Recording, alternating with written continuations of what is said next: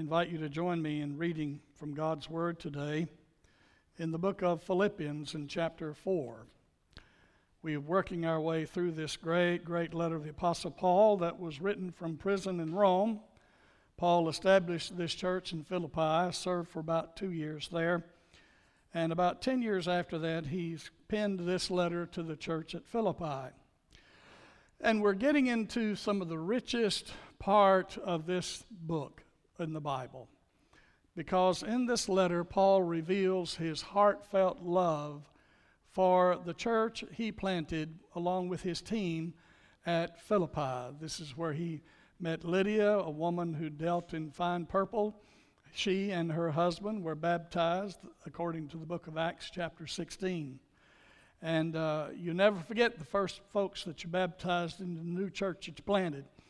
And today he's going to speak about his great love for them and encourage them to just stand firm in Christ. And so that's the title of my message today, Standing Firm in Christ. Hear the word of the Lord. Therefore, my beloved brethren, whom I long to see, my joy and my crown, in this way stand firm in the Lord, my beloved. How many times has he used that word, beloved? Twice already in this one verse. That's significant. Now I urge Euodia and I urge Syntyche to live in harmony in the Lord.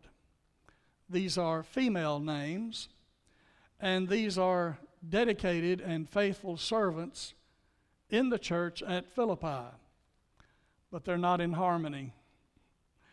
And Paul prays that they will resolve their conflict for the cause of the gospel and go forward in the cause of the gospel.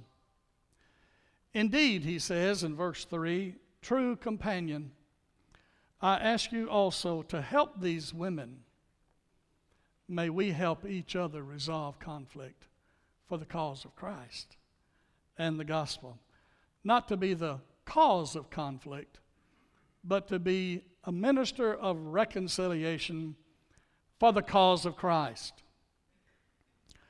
Indeed, true companion, I ask you also to help these women who have shared my struggle in the cause of the gospel, together with Clement also and the rest of my fellow workers. Does anybody drink a coffee in Louisville called Synagos? Anybody drink that coffee? That's where they get the word Synagos, is this word fellow workers.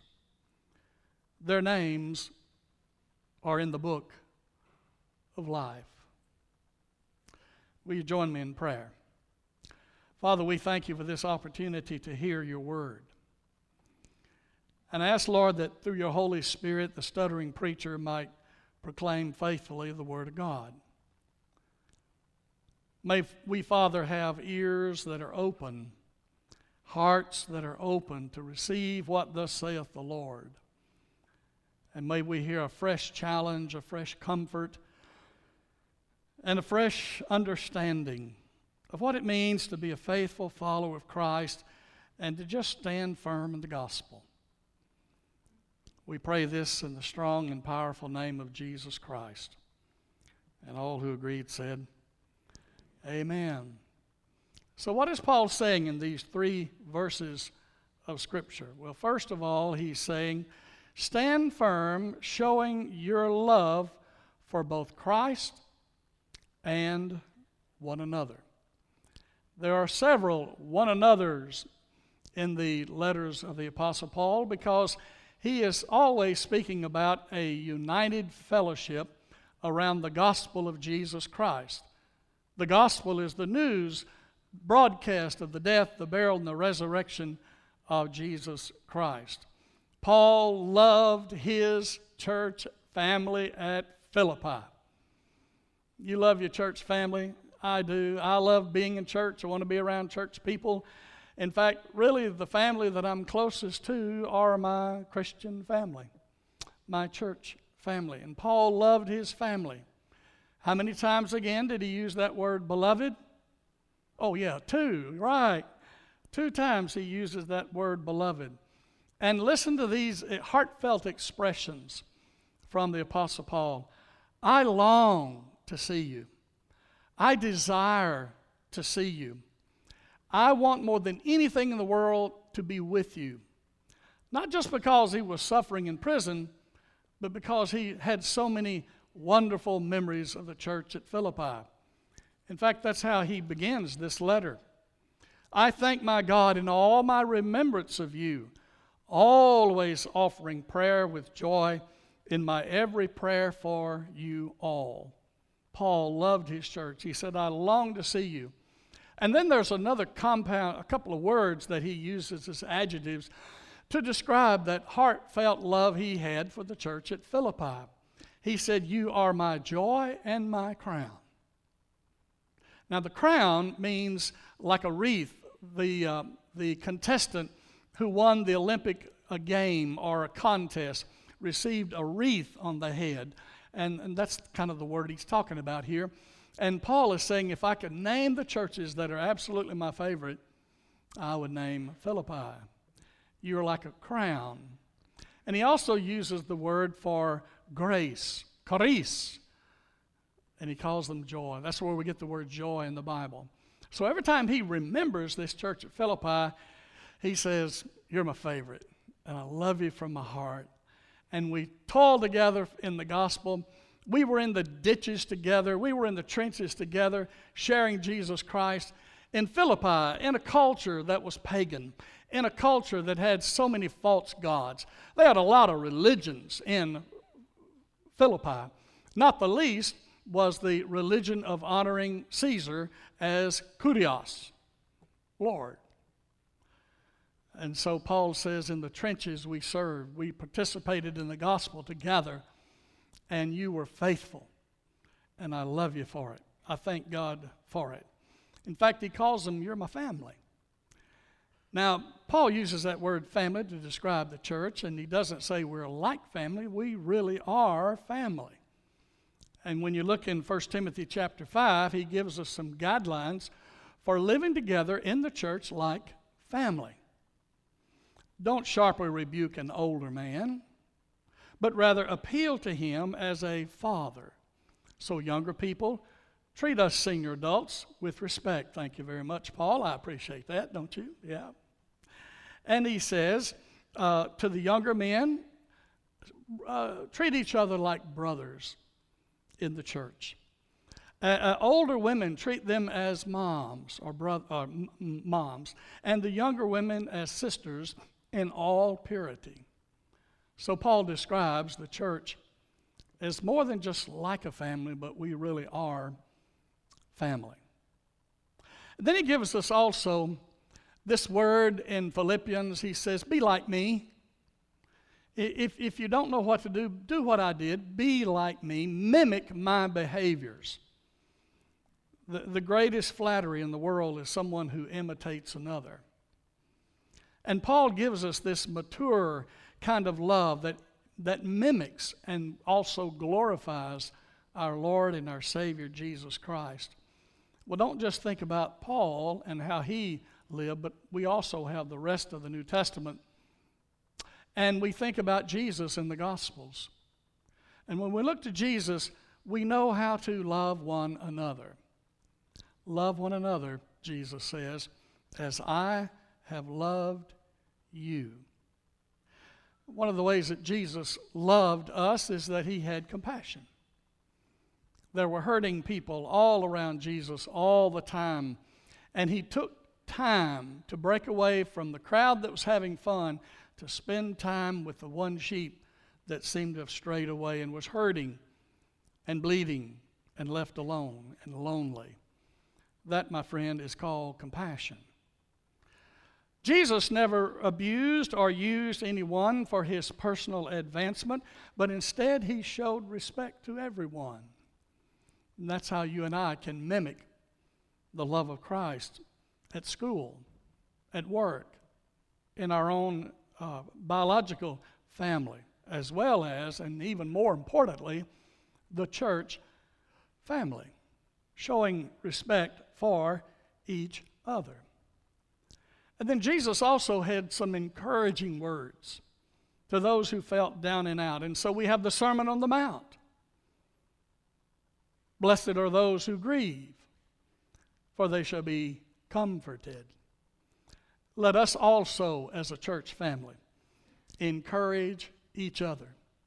Let us also be authentic and real and genuine with each other, and not putting on a false and pretentious face.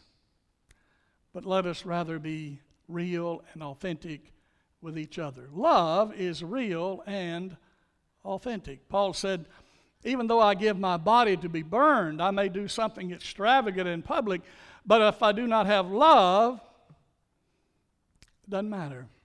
I'm nothing. When I was in college, there was a preacher who came to the Glorietta conferences and the Ridgecrest conferences that we used to have, and he used this illustration to talk about being real and genuine and what it cost us to be authentic with each other, because this is truly an expression of love. And he used the story of the Velveteen Rabbit. Has anybody read, raise your hand, has anybody read The Velveteen Rabbit? There's one right there, yeah. I promised one of these students I was going to talk about their teddy bear today. The Velveteen Rabbit is a story published about 1920 and 21 about some toys in a nursery that would talk to each other when the Nana was out of the room. And as the toys talked to each other, some of the toys were shiny, some of the toys were novel, some were brand new, and so forth. And the little boy that would come in the nursery and play with the toys sort of left out this Velveteen Rabbit. It's a little stuffed rabbit stuffed with not pine straw, but when you cut a tree down, what do you get? Bark, yeah. That's what he was stuffed with. Sawdust. I do this to draw them in. They're getting it. And so this little Velveteen Rabbit was wondering, could he ever really become real instead of just a toy? And he has a dialogue with the Skin Horse. That's another toy that was in the nursery. And he asked the Skin Horse, what does it take to be real? What does it take to be authentic? And what's that like? And will I ever be real and not just a toy? And the Skin Horse replies to the Velveteen Rabbit, you're not real because you're beautiful, new, or trendy. You're real because you love and are loved in return. The Skin Horse says that's a thing that happens to you when a child loves you for a long, long time. By the time you're real, hang on to this, by the time you're real, he said, most of your hair's been rubbed off, your eyes drop out, you get loose in the joints, and you become very shabby. The Velveteen Rabbit asked the Skin Horse, well, does that hurt? And the Skin Horse said, sometimes. See, when you're real, you don't mind being hurt. When you're real, you can't be ugly, except to people who don't understand. Pretty profound poem, I think, as we contemplate on that, but let me translate that to what it means to love one another. It means to be authentic, and it means to be real. Will you ever get hurt? You always get hurt when you love people. You always are disappointed when you love. But if you're not expecting anything in return, and that's how Jesus loved, not expecting anything in return, then you can be authentic and real. Folks, in the church, there are sandpaper people. That's the folks who rub you the wrong way. Just like your own family, where your biological family, there are folks in your family that you may not have spoken to in a long time. Or when you get together for Thanksgiving and Christmas, you don't talk a whole lot because they rub you the wrong way. Well, so it is in the church. The church is not a fictional place where there are no problems. There is never conflict. There is never a time when we rub each other the wrong way. That's an unrealistic picture of the real church, the true church. Remember, folks, that's how we got our Bible. There were conflicts, there were problems in the churches in the New Testament times. And Paul is addressing one here in verse 2. That's how we got all the letters of the Bible. That's how we got all the books of the Bible. Matthew, Mark, Luke, and John. There were controversies in the church. There were disagreements. There was conflict in theology. And when they didn't agree in theology, they didn't agree in relationships. But out of that, God spoke. And that's how we got our Bible. So number 2, stand firm in Christ during times of struggle. Everyone struggles. And if you're struggling today, welcome to the real world. God has called you and I to become who He created us to be, and through the Holy Spirit, whom He has gifted us to be. And when you step out and step forward in becoming who God created you to be, you can expect conflict. There are those who want you to never change. There are those who see you as the way you used to be, but now you've been transformed by the work of the Holy Spirit in you, and other folks are not quite used to the new you.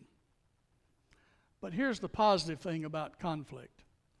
It can clarify and strengthen relationships if you follow the guidance of Scripture. Paul said in 1 Corinthians chapter 11, indeed there have been factions among you. Hear this. Indeed there have been factions among you, for only so will it become clear who among you are authentic and genuine believers in Christ. So how does the Bible tell us to deal with each other in times of conflict? I'm going to give you 2. And they kind of summarize, I should say, all of the rest. 1, learn to humble yourself under Christ's authority. Paul said, I have died with Christ. Jesus is my Lord, not your opinion of me. Let me say it again. Jesus is my Lord, not your opinion of me.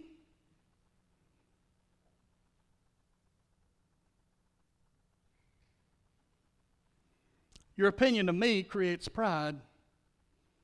When I'm so focused on what you think about me, and I should be concerned about how people feel about me, but pride gets in the way sometimes of us dying with Christ. Evangelist said one time, you can't kill a dead man. And the Apostle Paul lived through so many conflicts, and they became a springboard for moving the gospel forward because he was able to resolve them being humble himself and a servant of Christ and being accountable to Christ only. Love and pride do not go together, according to verse 4 of 1 Corinthians 13. So let us, according to 1 Peter chapter 5, verse 6, humble ourselves under the mighty hand of God and watch what He can do. And that's kind of what Paul is saying here in this passage of Scripture. I urge Euodia and Syntyche to live in harmony in the Lord. Let's see what God can do. I don't have to be right all the time. I need to be more concerned about relationships than being right. I'm right, they're wrong. I'm right, they're wrong. No. It's about the relationship. The relationship that has as its goal the furtherance of the gospel of Jesus Christ. So learn to humble ourselves under Christ's authority. And two, lean into conflict by being non-reactive. Meaning, I don't let my emotions and the drama that comes from conflict be my motivation and how I react all the time. I can just let all that go. Let all that go. In fact, Jesus said, if you have aught against your brother or a sister, or if your brother or sister has aught against you, go to them. Go to them. Or leave your offering. Like you're coming to church and you have aught against your brother, go back and repair the broken relationship and then come to church and worship. Or if they've done something against you, then you have an obligation to try to reconcile with them as well. The relationship is more important than my being right. And that's what Paul is saying here, and the Lord is speaking through him about these two women who are in conflict at Philippi. We're not sure what the conflict was, but whatever it was hindering the progress of the gospel, the Great Commission of our Lord Jesus Christ. So stand firm during times of struggle. And thirdly, as Paul says here, stand firm in your assignment until Christ returns. Paul was big on that in the most important chapter of the Bible, which is 1 Corinthians chapter 15. And he ends that chapter by saying, therefore, be steadfast, immovable, always abounding in the work of the Lord. I saw them fix chain link fences this week where I live up in Louisville. We had a little mini tornado came through up there, and the trees fell down in my yard and my neighbor's yard, and it was just an awful mess. So we're fixing our fences again. And I watched how they were putting that chain link fence back up. And I noticed that when they set the post, what did they pour in around the post so that it would stay firm? Concrete. That's the image of standing firm in Christ. At your assignment, a fence post has an assignment of holding up the fence. You have an assignment from the Lord. I hope you know what it is. Stand firm, stay with it, be immovable, abound, abound, abound in the work of the Lord. There's a lot of conversation these days about church hurt and church trauma. And people quit. I'm going to tell you right now, 3 fingers coming back to me. You don't have a right to quit.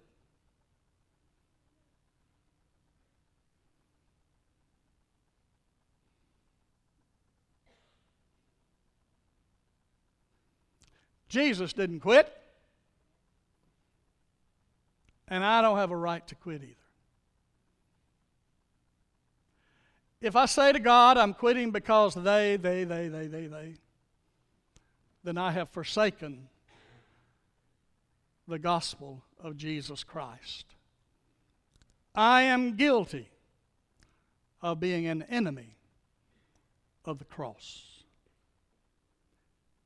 Quitting is serious mistake. Don't you quit. Stand firm in what God wants you to do. Father, thank you for this challenge today to keep serving you no matter what. Keep serving you and find out how we can serve you in your work and service. Lord, I pray that during this invitation, someone will be wanting to give their life to Jesus and come forward today and say, I want to serve the Lord, I want to be saved, I want to follow Christ in baptism. May they come while we sing this hymn. Others may want to unite with our church and the sister church. May they come as well. We pray it in Jesus' name. And all who agreed said, Amen. You've been listening to the Sunday morning worship service of the Ekron Baptist Church. You too can accept the eternal life offered by Jesus Christ. First, admit that you are a sinner. Then believe that Jesus Christ can forgive you of your sins and ask Him to come into your heart and change your life. Then confess your faith in Jesus Christ as your Savior and Lord. If you've made this decision today, write to us at the Ekron Baptist Church, 2775 Hayesville Road, Ekron, Kentucky 40117. If you're looking for a church home, we invite you to be a part of our growing family with programs and Bible studies for all ages. Join us next Sunday at 11 a.m. for morning worship from the Ekron Baptist Church. Until that time, may God bless.